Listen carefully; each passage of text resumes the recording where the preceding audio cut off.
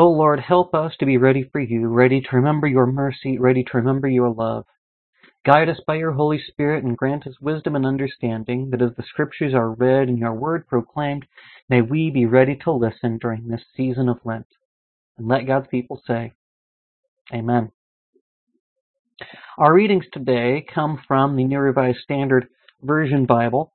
Our first reading is from Exodus chapter 17, verses 1 through 7. From the wilderness of Sin, the whole congregation of the Israelites journeyed by stages as the Lord commanded. They camped at Rephidim, but there was no water for the people to drink.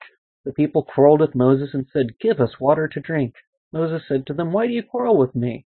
Why do you test the Lord?" But the people thirsted there for water, and the people complained against Moses and said, "Why did you bring us out of Egypt to kill us and our children and livestock with thirst?" So Moses cried out to the Lord, "What shall I do with this people? They are almost ready to stone me." The Lord said to Moses, "Go on ahead of the people and take some of the elders of Israel with you. Take in your hand the staff with which you struck the Nile and go. I will be standing there in front of you on the rock at Horeb. Strike the rock and water will come out of it so that people may drink." Moses did so in the sight of the elders of Israel. He called the place Massah and Meribah, because the Israelites quarreled and tested the Lord, saying, "Is the Lord among us or not?" Our second reading is from Paul's letter to the Romans, chapter 5, verses 1 through 11. "Therefore, since we are justified by faith, we have peace with God through our Lord Jesus Christ, through whom we have obtained access to this grace in which we stand, and we boast in our hope for sharing the glory of God. And not only that, but we also boast in our sufferings, knowing that suffering produces endurance, and endurance produces character, and character produces hope, and hope does not disappoint us, because God's love has been poured into our hearts through the Holy Spirit that has been given to us.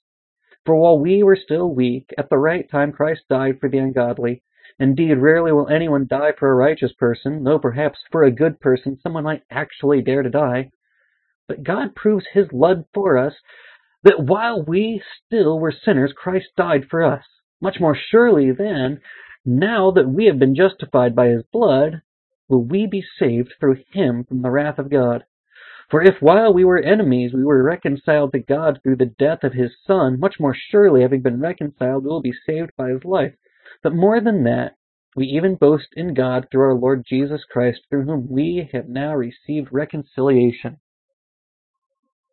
Our final reading today is from the Gospel according to John, chapter 4, verses 4 through 52.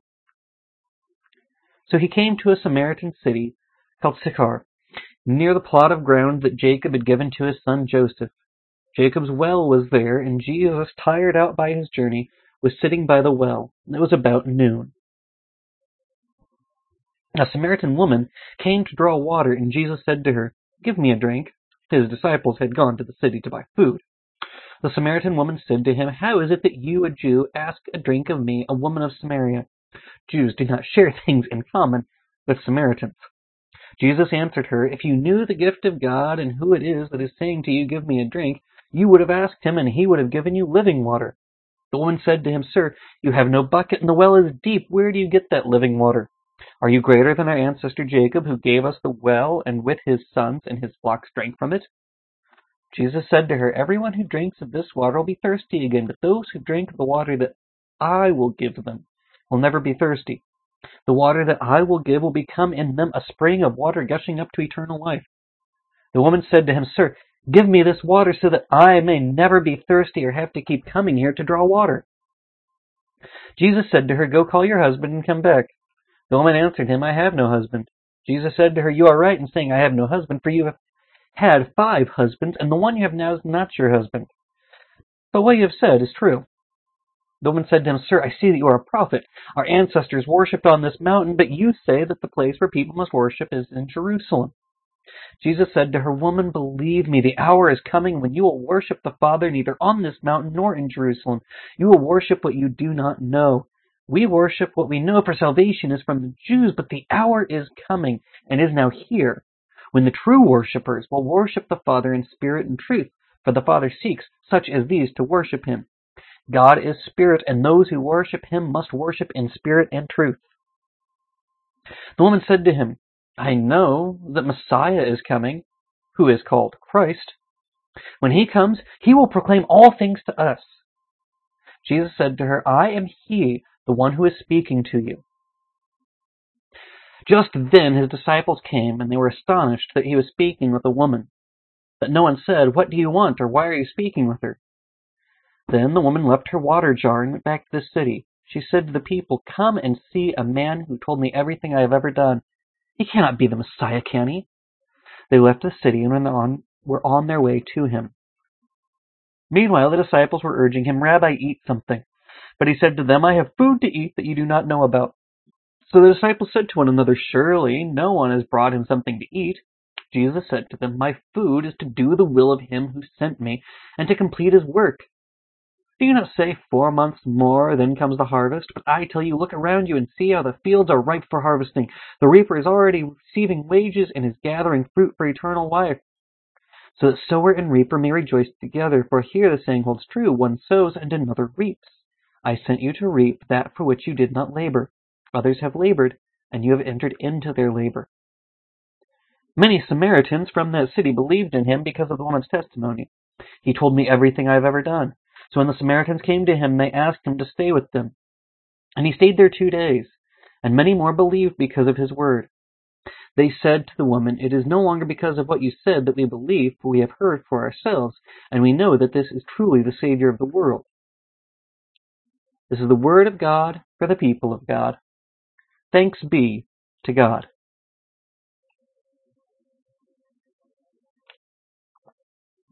This is not the sermon I intended to give this Sunday. Yes, I was going to talk about unity and overcoming division. I did not think I would be giving it from my home. I hadn't expected things to move quite so quickly, but here I am. I thought about changing this completely, finding a new topic and new scripture readings. Then I sat down to reread the chosen scriptures for today. I then realized I didn't need to change the readings or the topic. I just needed to think about it from this new perspective. It never ceases to amaze me what God will show us when we stop to ask Him what it is we should be doing. So after some thoughtful prayer and meditation, I began to pore over the scripture readings again, thinking about what unity means to us right now and what it means to be ready for unity.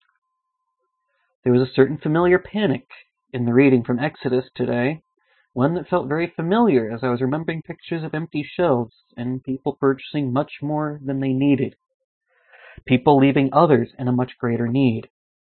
In the Israelite worries and fears, there was a people that couldn't imagine that things would be okay if they weren't okay right now. A people ready to give up the moment things got difficult. They were without water and began to panic. I'm sure that if they'd been able to purchase bottled water, store shelves would be empty before even half had a chance to get in. So many would be so worried that they would get more than they needed. Why? Because they cannot trust that everything will be okay if we look out for each other and trust God. They were divided. They turn on Moses and think he's just marched them to their death. They are divided by fear.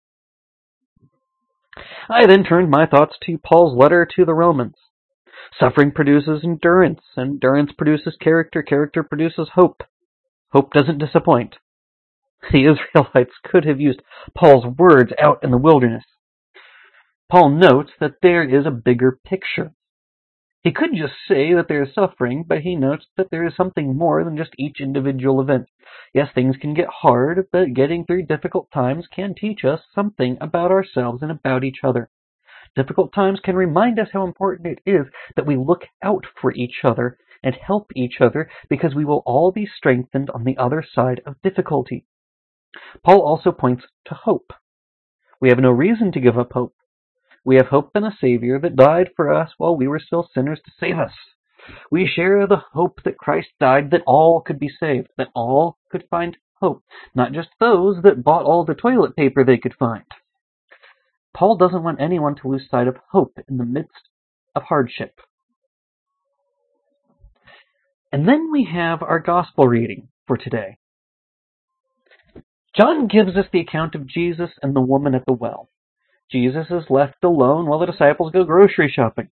He was sitting when a Samaritan woman comes to draw water, and he has the audacity to ask her for a drink. I've said this before, but it is always worth noting that Jews and Samaritans weren't supposed to mix. They were divided. That doesn't change Jesus being thirsty. It also means that this is a moment of witness where he can cross lines that people thought weren't supposed to be crossed. He offers her living water. He then goes on to say that a day is coming when the thing that divides them won't matter, because they will be united. God seeks those who will worship in spirit and truth. The argument between temple and mountain becomes obsolete. The wall that divided is cast down and people will be united. The disciples return shocked, wondering why he would be doing this terrible thing. His reason? He's doing the will of his Father. Sure enough, the woman goes and tells others. She spreads the news. Jesus is welcomed to the community and asked to stay. And before he leaves, the people now believe not because of what the woman from the well had told them, but because they heard for themselves. They were united by faith. They were united in hope. Jesus easily could have moved along and not talked to them, but that isn't what he was called to do. That isn't what we are called to do.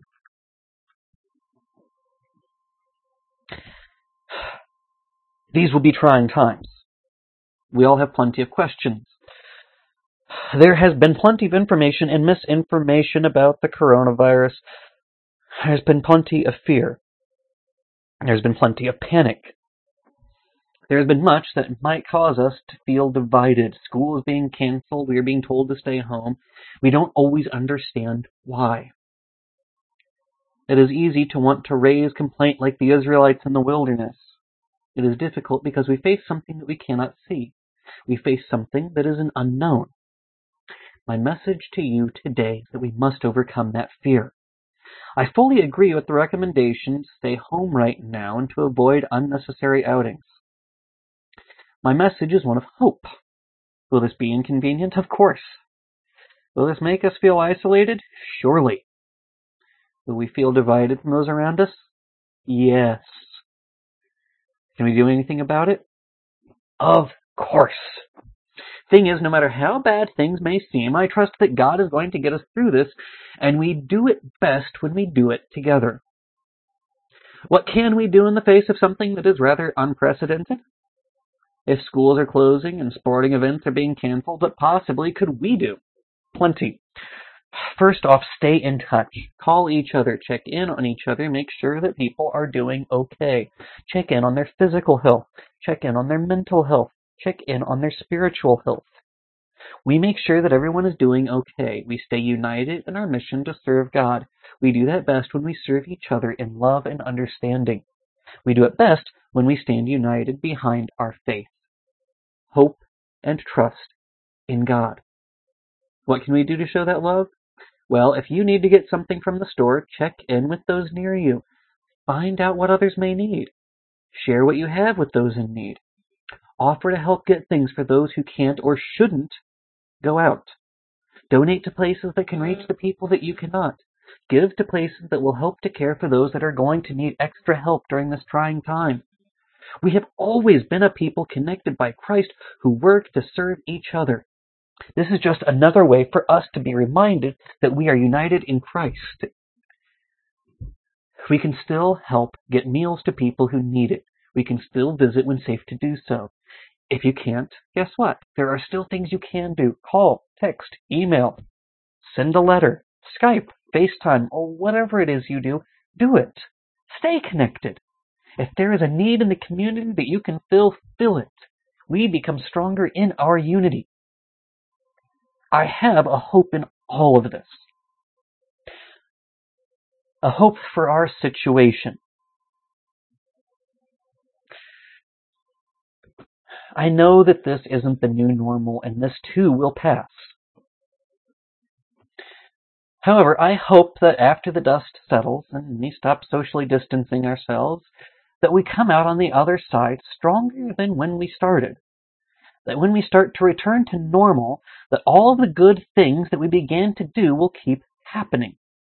that even without a virus to upend everything, that we keep checking in on people, that we keep looking in on the physical, mental, and spiritual health of the people around us. That as we find ways to help in this extreme time of trying, that we discover some simple things that are worth doing all the time. That in this time that threatens to divide us, we find a unity that will strengthen our love for each other and our love for God.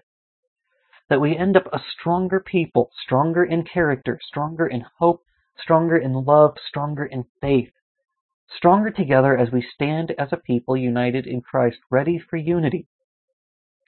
Stay safe, wash your hands, help as you can, pray as often as you can, trust God, and serve God by staying united in His grace and love. God bless you all, and amen.